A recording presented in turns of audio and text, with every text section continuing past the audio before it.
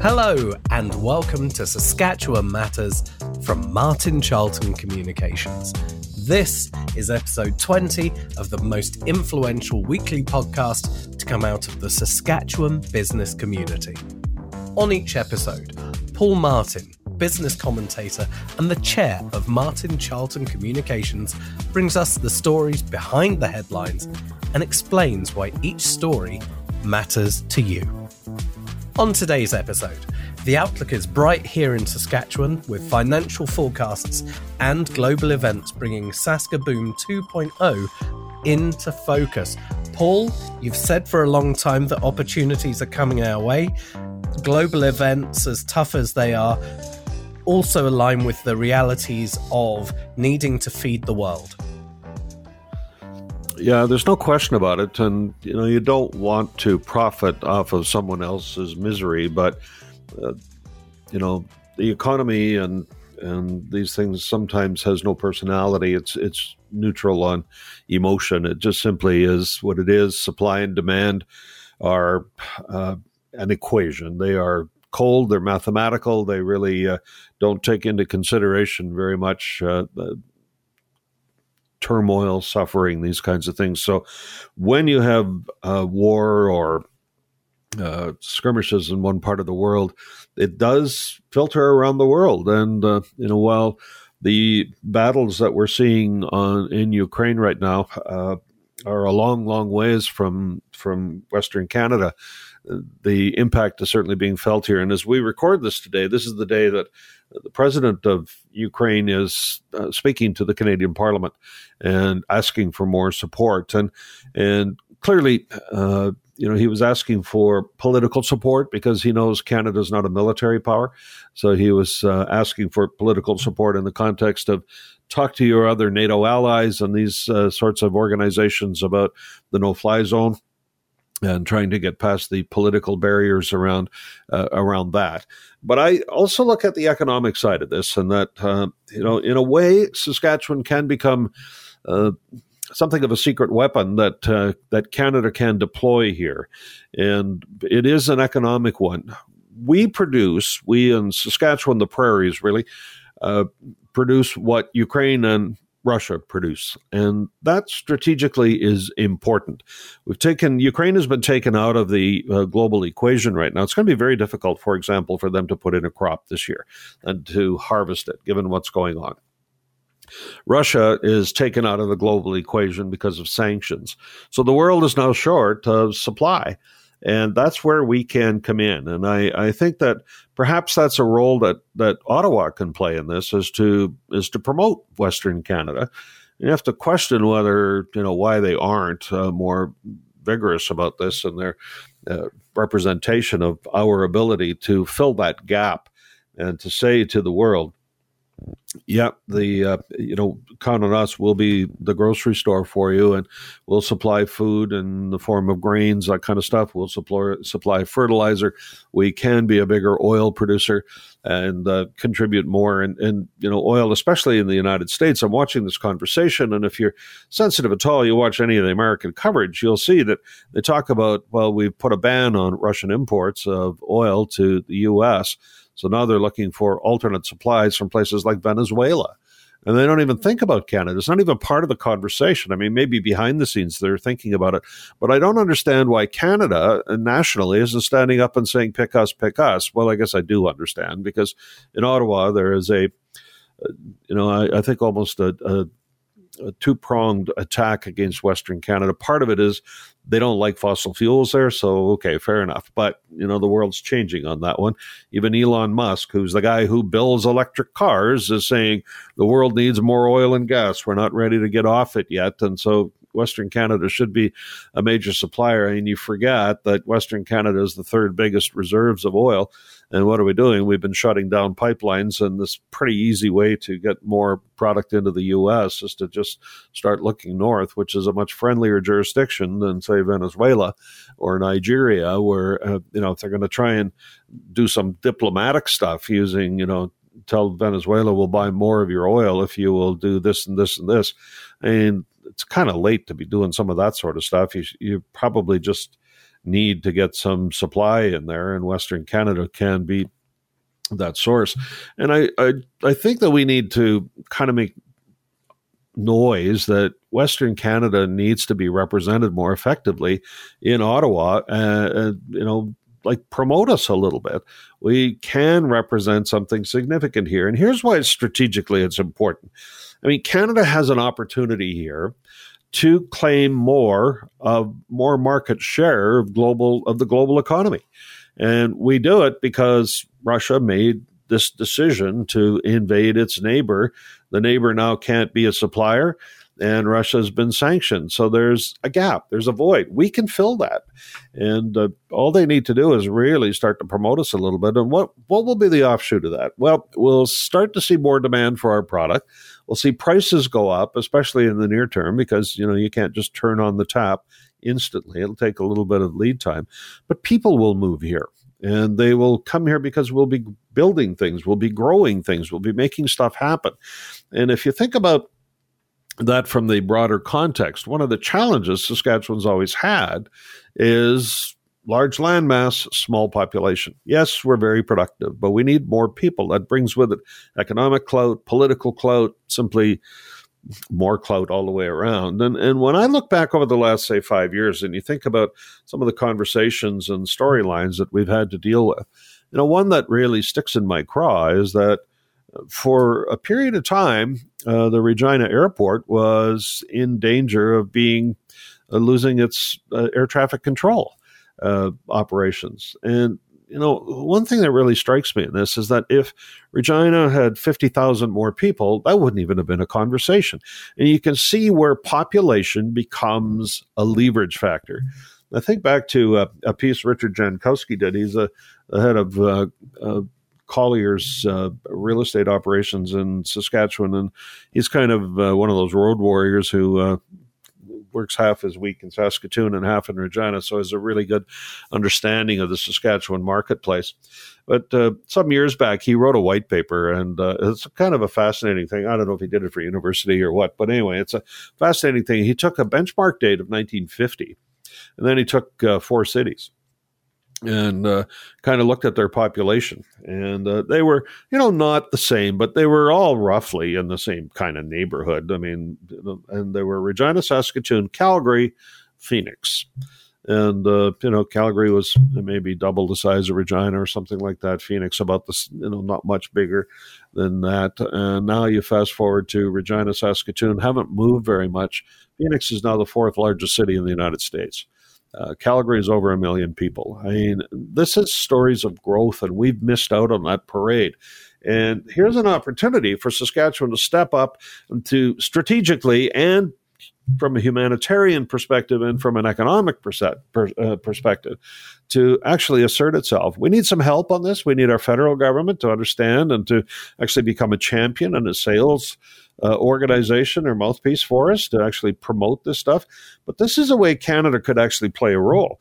We don't have the military to send in, if NATO decides this is going to escalate or whatever. So we're kind of out of that equation. Yeah, we're a contributor, but we're a little bit like the chicken with breakfast. If you talk about the chicken and the pig and breakfast, the chicken is interested, the pig is committed.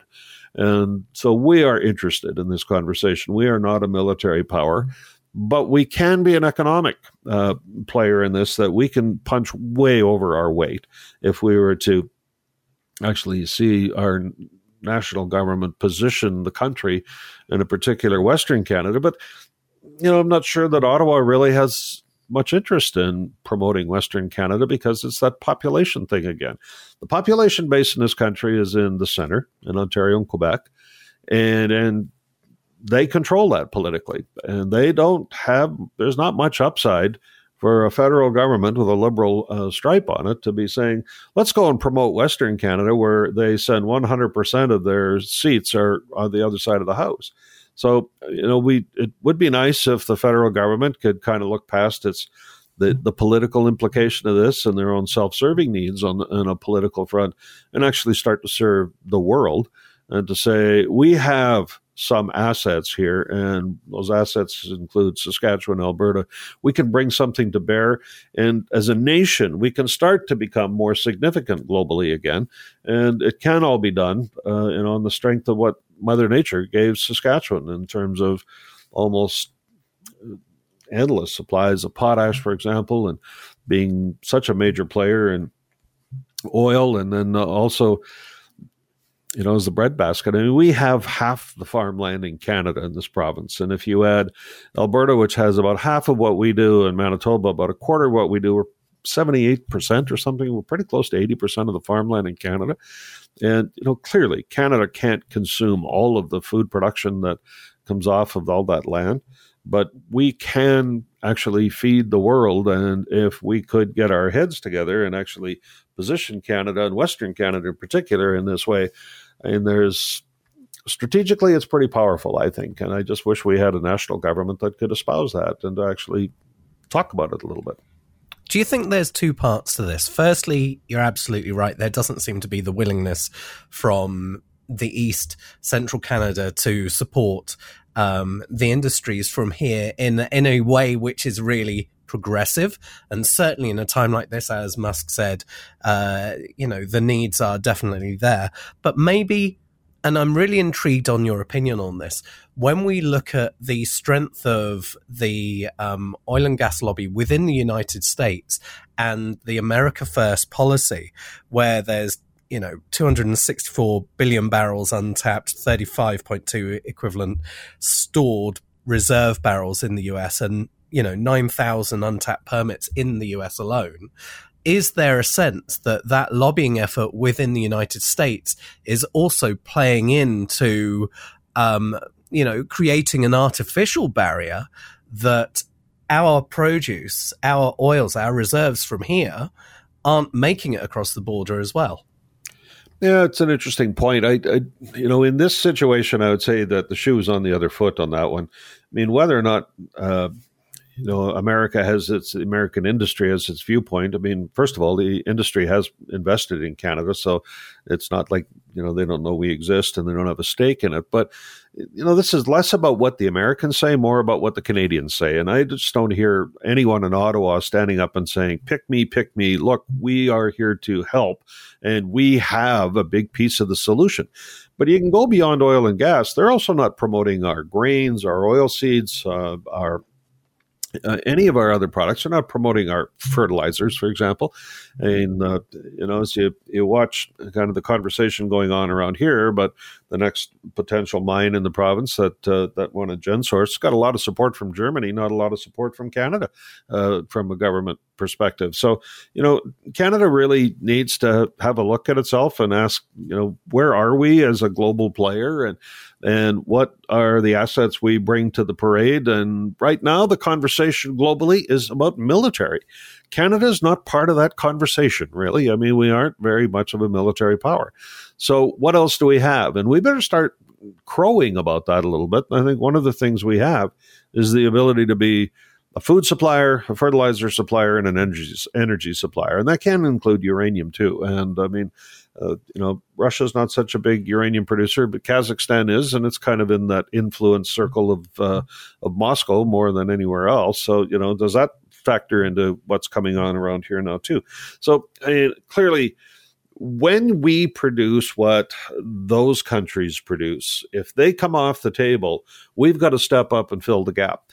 And otherwise, you create instability in the world. And here's our opportunity to step up and to assert itself again. Canada once was a player, like at the end of World War II. We had one of the biggest navies in the world, and we were actually considered something. Now, I mean, we barely make the G7. And so, here's a chance for us to reassert ourselves and to actually, punch a little heavier above our weight class. And I think most Canadians would take a sense of pride in that. And it just seems that we've got such divisions in the country that you pass on these opportunities because of sort of crass political reality of East versus West, and where the centers of influence are, and those sorts of things. Is there a sense, and sincere question, is there a sense that if the federal government really isn't there and it really isn't promoting us, how much more effort, how could we step up in the West to really go, okay, well, we've got to take control of this. We've got to be the ones out there. I know that we have presence elsewhere. We've spoken about this in our previous episodes of Saskatchewan Matters. And that again is the core of this. This is why Saskatchewan matters. What efforts could be done, additional efforts within the Western Prairies, especially Saskatchewan, with our interests, to get our story out there and to market ourselves? It's a good question. And I mean, clearly, as a province, you just simply don't have the cachet or the ability to command the airwaves or the attention.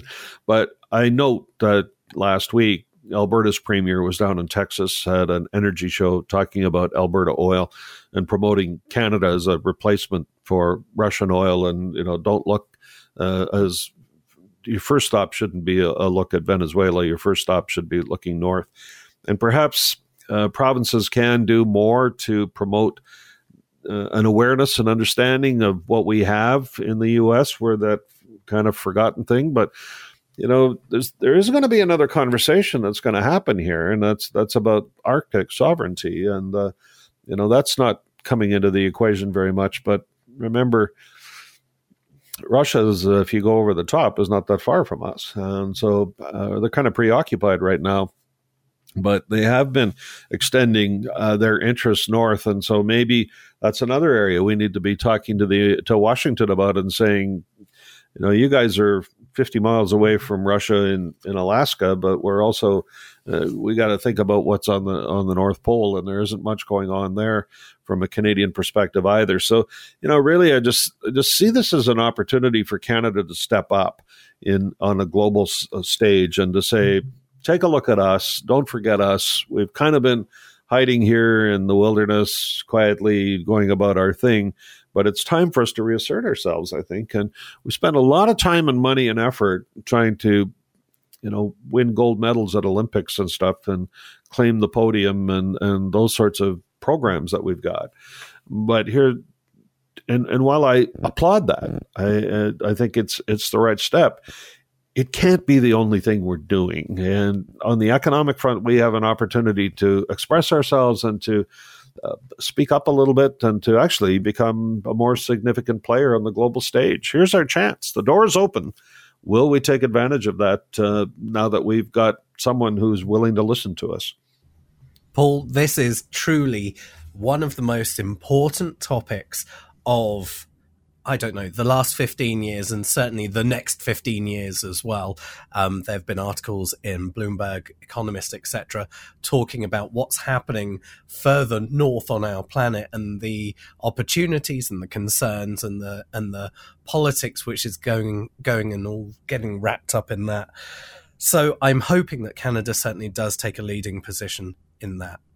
Well, I think there is an opportunity here, and I think Canadians will be disappointed, and the world will be disappointed if we don't do our part to stand up and to be recognized. And I think back, here's a day when the Ukrainian president is speaking in Parliament. I think back to when Barack Obama spoke to the Canadian Parliament, and his line was, "The world needs more Canada, more of Canada," and here's our chance. And hopefully, the Mandarins in Ottawa and our political leadership won't miss the opportunity and the window. And frankly, there's an economic argument here, but there's certainly a humanitarian argument too.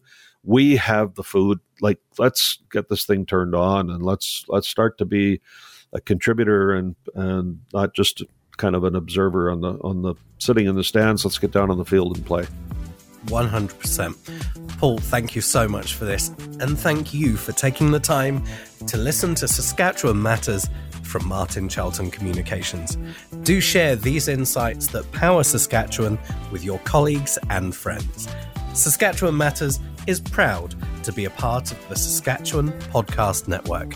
For more information, go to mynewsroom.ca and martincharlton.ca.